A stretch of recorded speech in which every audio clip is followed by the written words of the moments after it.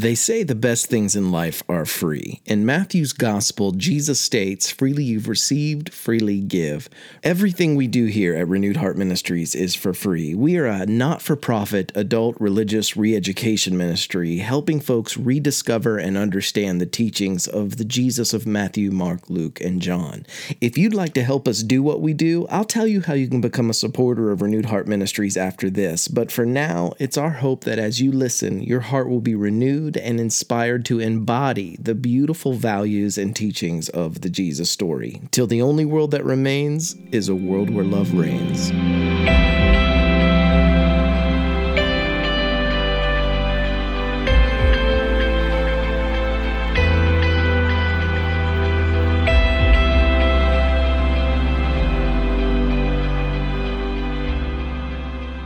This is Herb Montgomery from Renewed Heart Ministries, and I want to welcome you to this week's weekly podcast. I'm in Seattle this week, so the recording may sound just a little bit different. We're in a different environment, but our title this week is The Beatitudes for the Poor, Hungry, and the Mourning. This is our series on Sayings Gospel Q. Our feature passage from Sayings Gospel Q this week is 6:20 through 21, and raising his eyes to his disciples, he said, "Blessed are you poor, for God's reign is for you. Blessed are you who hunger, for you will eat your fill. Blessed are you who mourn, for you will be consoled." We begin this series on the sayings of Jesus and Sayings Gospel Q with the passage in Q where the opening narrative ends and Jesus begins to teach. This passage has parallels in Luke, Matthew, and the first century Christian text, the Gospel of Thomas. From Luke 6:20 through 21, looking at his disciples, he said, "Blessed are you who are poor, for yours is the kingdom of God. Blessed are you who hunger now, for you will be satisfied. Blessed are you who weep now, for you will laugh." Matthew takes this and expands it a bit. Matthew 5:1 through 4, "Now when Jesus saw the crowds, he went up on the mountainside and sat down. His disciples came to him, and he began to teach them. He said, 'Blessed are the poor in spirit, for theirs is the kingdom of heaven. Blessed are those who mourn, for they will be comforted.'" Gospel of Thomas 54, Jesus says, "Blessed are the poor, for the kingdom of heaven belongs to you." And Gospel of Thomas 69:2, "Blessed are the hungry, for the belly of him who desires will be filled." The ethic of charity, taking care of the less fortunate or the poor or the weaker sections of our societies, long predates the teachings of Jesus. What Jesus is doing here is not admonishing us to take care of the poor, but rather announcing that the situations of the poor, the mourning, and those that are hungry are about to be reversed, and I'll explain. If we live in a society of limited resources, then for someone to hold on to more than what they need, like wealth, means that someone else is going without what they need. Countless philosophers and sages throughout the centuries have taught this principle to one degree or another. Gandhi spoke of the earth providing each day enough for every person's needs, but not every person's greed. Karl Marx described our societies as pyramids, with the wealthy elite at the top and the masses of working class and poor at the bottom. And first century Jerusalem had a similar social structure. The Greek and the Romans, the empires had monetized the region, and historians estimate that over 2 million Jewish people lived outside of Jerusalem. Each male older than 20 years of age, as a part of this 2 million, was required to pay an annual half-shekel temple tax. And so the temple amassed an enormous amount of wealth. Josephus recorded Rome at least 3 times forcibly taking money from the temple during its occupation in that region, and I'll put the links to that from there's 1, 2, 3 from the Jewish War and 3 also from Jewish Antiquities, and I'll put the link to those references for Josephus in this week's eSite.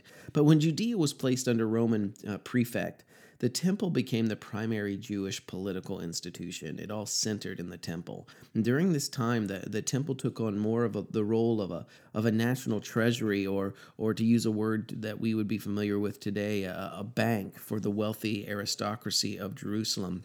And William Herzog, in his book, Jesus, Justice, and the Reign of God, A Ministry of Liberation, he writes, "It is quite possible that under pressure of this increasingly wealthy elite, the temple began to make loans on their behalf or to hold their capital so they could proffer from such loans to the poor. The wealthy, looking for ways to profit from investing their surplus in loans or acquiring land upon debtors' default, they created an unbearable debt load for both peasants and craftsmen. And the farmers needed these loans to survive. The wealthy sought greater profits, and the temple, with its politically and economically privileged priesthood and the Jewish aristocracy living in luxury, was at the very heart of a system of economic exploitation. As Josephus records in the burning of all the records of debt held in the temple was the first act of the Jewish revolt that led to the Jewish Roman War. And you can find this in the Jewish War to 426 to 427. But the temple had become more than a site for religious worship. It had become the heart of economic oppression. And this system created wealth through making others impoverished. And so, in our first passage this week from Sayings Gospel Q, Jesus does not prescribe charity for the poor as a way to maintain an unfortunate but unavoidable state of affairs in a system that should be left unchanged. Jesus is calling for justice towards the poor. He's calling for a change to the entire system, the system itself, for all who choose to participate. Jesus announces a path toward a great reversal where the poor are now benefited and the hungry finally and permanently have enough food. And for those for whom the present system caused mourning, they will rejoice. The justice of Jesus involves a change for everyone. James M. Robinson, in his book, The Gospel of Jesus, states, "It is no coincidence that the oldest collection of Jesus' sayings that we call the Sermon on the Mount, and what Matthew expanded into the Sermon on the Mount, begins by pronouncing just such down and outers as fortunate. It is the poor, the hungry, the mourners who are blessed. The kingdom of God is not God's stamp of approval on the status quo, the powers that be, the ruling class. Rather, it is countercultural, for it gives hope to the hopeless. It is not consoling them with pie in the sky by and by, but involves concrete intervention in the lives of the needy, mitigating their plight in the here and in the now." In Luke's gospel, we come in contact with wealthy Pharisees who reject Jesus' new plan and wealthy tax collectors who, on the other hand, embrace it. Luke's gospel uniquely includes the parable of the rich man and Lazarus. This is not in any of the other gospels, but it's originally a story that the Pharisees told about a rich tax collector and a poor scholar of the Torah. You can find this in J. Jeremiah's Parables, page 183. But Luke's Jesus expands the story from being about a tax collector and a Torah scholar to being about all who are wealthy, including wealthy Pharisees, and all who are poor. And you can find that in Luke 16:19 through 31. And we encounter in characters like Zacchaeus, this tax collector who responded positively to Jesus' new economics. We encounter these tax collectors who choose to give their wealth back to the poor. And you can find that in Luke 19:1 through 10. We encounter Pharisees who in Luke 16:14, who loved money and heard all this and were sneering at Jesus.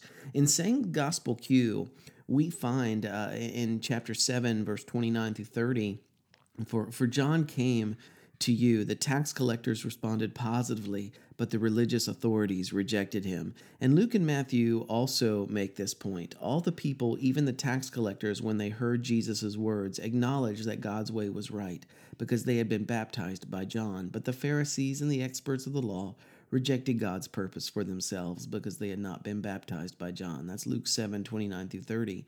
And then you have Matthew 21:32. For John came to you to show you the way of righteousness, and you did not believe him, but the tax collectors and prostitutes did. And even after you saw this, you did not repent and believe in him. So this rejection was much more than simple disagreement about Jesus' theology. The religious authorities rejected Jesus' new economics. In Sayings Gospel Q, we read one of the proofs that Jesus sent back to the imprisoned John One of those proofs is that the poor are having the good news proclaimed to them. And John, on hearing about all these things, sending through his disciples, said to him, "Are you the one, or are we to expect someone else?" And in reply, he said to them, "Go report to John what you hear and see. The blind regain their sight, the lame walk around, the skin diseased are cleansed, and the deaf hear, and the dead are raised, and the poor are evangelized," or rather hear good news. "Blessed is whoever is not offended by me." That's Q 7, verse 18 through 19 and 22 through 23. Luke once again expands on this. Luke 7, 18 through 23. John's disciples told him about all these things.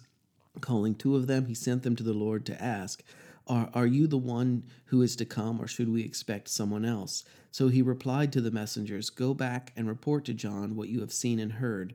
The blind receive their sight, the lame walk, those who have leprosy are cleansed, the deaf hear, the dead are raised, and the good news is proclaimed to the poor.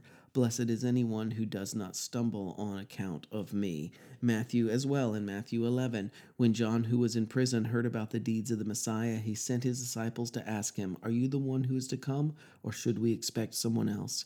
Jesus replied, "Go back and report to John what you hear and see. The blind receive sight, the lame walk, those who have leprosy are cleansed, the deaf hear, the dead are raised, and good news is proclaimed to the poor." So good news to the poor is integral to the gospel that Jesus taught. And we have to ask ourselves today, if our gospel is not first and foremost good news to the poor as well, we at least need to ask whether or not our Jesus is the same one that is in the story. Sang's Gospel Q tells us that the good news was a great reversal of affairs. And Jesus gives three series of teachings about this. He talks about it in Q 13:30. The last will be first and the first will be last. You can find that in Luke 13:30, Matthew 20:16, and the Gospel of Thomas 4:2. Many who are first will become last. Q14, everyone exalting oneself will be humbled. The one humbling oneself will be exalted. You can find that in Luke 14:11 and Matthew 23:12. In Q16:13, it says nobody can serve two masters, for a person will either hate the one and love the other, or be devoted to the one and despise the other. You cannot serve God and mammon. You can find this in Luke 16:13, Matthew 6:24, and Gospel of Thomas 47 verse 2 says, it is possible for a servant. It is impossible for a servant to serve two masters, else he will honor the one and insult the other. Robinson again estimates that Jesus must have believed, this is a quote from his book again, The Gospel of Jesus, Jesus must have believed that in spite of appearances, the givens of life were basically changed. As the ideal becomes real and God rules, there are to be no poor, no hungry, no handicapped or sick, no exploiter or enemy, no mentally disturbed or force of evil. Jesus believed that this ideal was the basic reality and acted accordingly. So as we close this week, I want to address a common misunderstanding of a statement that Jesus makes in Mark and in Matthew. This is Matthew 26:11. "The poor you will always have with you, but you will not always have me." You can find the parallel to this in Mark 14:7. Some have taken these words to indicate that Jesus is proclaiming that poverty is an unavoidable reality and that it will just simply always exist no matter what we do. But when we understand this statement from a Jewish perspective, we see this is not the case at all. Poverty is a human creation, and therefore it can be solved. In Jewish history, Deuteronomy 15:4 from the Revised English Bible, it reads, "There will never be any poor among you if only you obey the Lord your God by carefully keeping these commandments which I lay upon you this day." Jesus is reversing this statement in Matthew and Mark from Deuteronomy when he states, "You will always have the poor among you." Poverty, again, is a human creation, and humans could reverse it if they choose to. Jesus is showing a way for his generation to do so through voluntary wealth redistribution that's rooted in love for our fellow human beings. Yet the wealthy elite of his day, including Judas, rejected his teachings in favor of greed. And as long as they held on to their present system rather than eliminating poverty, they would immortalize poverty. It would always be with them. But the choice was theirs. The poverty of Jesus' day was the result of an unjust system And just as following Yahweh's laws would have eliminated poverty in ancient Judaism, following the ways of Jesus could have eliminated poverty in the first century. Luke's narrative in Acts, I believe, explains the results of those who chose to give Jesus' economic teachings a try. In Acts 4:32 through 35, it says, "All the believers were one in heart and mind. No one claimed that any of their possessions was their own, but they shared everything they had. With great power, the apostles continued to testify to the resurrection of the Lord Jesus, and God's grace was so powerfully at work among them that there were no needy persons among them. For from time to time, those who owned land or houses sold them, brought the money from the sales, and put it at the apostles' feet, and it was distributed to anyone who had need." What were Jesus' economic teachings? We'll learn more about those as we continue in our study of Sayings Gospel Q. Sayings Gospel Q actually includes those economic teachings. But for now, it's important to remember that Jesus' sayings were rooted in what he called the reign of God, or what some call the kingdom. For the Jesus of Sayings Gospel Q, a world where God reigns is a world where I trust God to take care of me by sending people who will care for me, while I take care of you and listen to God when God calls me to take care of you. This is again from The Gospel of Jesus by James M. Robinson. Jesus' basic issue, still basic today, is that most people have solved the human dilemma for themselves at the expense of everyone else, putting them down so as to stay afloat themselves. This vicious antisocial way of coping with the necessities of life only escalates the dilemma for the rest of society. I am hungry because you hoard food. You are cold because I hoard clothing. Our dilemma is that we all hoard supplies in our backpacks and put our trust in our wallets. Such security should be replaced by God reigning, which means both what I trust God to do, to activate you to share food with me, and what I hear God calling me to do, to share clothes with you. We should not carry money while bypassing the poor, or wear a backpack with extra clothes and food while ignoring the cold and the hungry living in the gutter. This is why the beggars, the hungry, the depressed are fortunate. God, that is, those in whom God rules, those whom hearken to God, will care for them. The needy are called upon to trust that God's reigning is for them. Theirs is the kingdom of God. Heart group application this week. In the first century, Jesus proclaimed good news to the poor, the hungry, and those who mourn. In our society, whom do you think Jesus would proclaim good news to today? Most definitely, it would still be the poor, the hungry, and the mourning. But whom else would it include? Which other members of your human family would Jesus call you to trust God to send people to take care of you, while calling you to take time today to take care of them? So number one, discuss this question with your heart group and see which people or communities you come up with. Number two, dedicate some time each week during your heart group to share experiences that you have had when you do reach out and take care of someone in need. And then number three, at the end of this special sharing time each week, share who you might have come in contact with the previous week that may need your group's help, and then combine your group's resources to see how you can care for them in the upcoming week. For Jesus, the reign of God, or the kingdom, looked like people taking care of people, while trusting God that if we would choose a world of care, that it would actually bring about a new human reality for us all. It's a world that we like to describe as a world where only love reigns. We'll take a look at the next passage in Sayings Gospel Q next week, but for today, here are the words of Jesus. Blessed are you, poor, for God's reign is for you. Blessed are you who hunger, for you will eat your fill. Blessed are you who mourn, for you will be consoled. That's Sayings Gospel Q 6:20 through 21 from Robinson. Thanks for taking the time to journey with me in this series. I love each one of you dearly. I'll see you next week.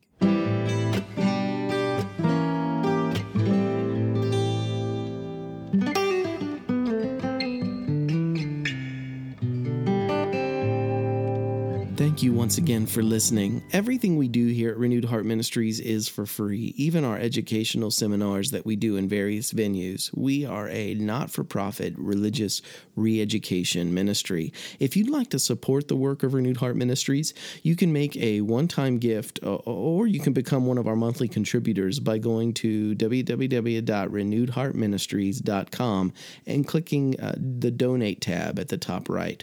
Or you can mail your contributions to Renewed Heart Ministries, P.O. Box 1211, Lewisburg, West Virginia, 24901. Make sure you also sign up for our free resources. And remember, every little bit helps. And as always, anything we receive above and beyond our annual budget, we gladly give away to other charities that are making both systemic and personal differences, significant differences in the lives of the poor. And to those of you who are already supporting the work of RHM, we simply could not do this without you. From all of us here at Renewed Heart Ministries, thank you.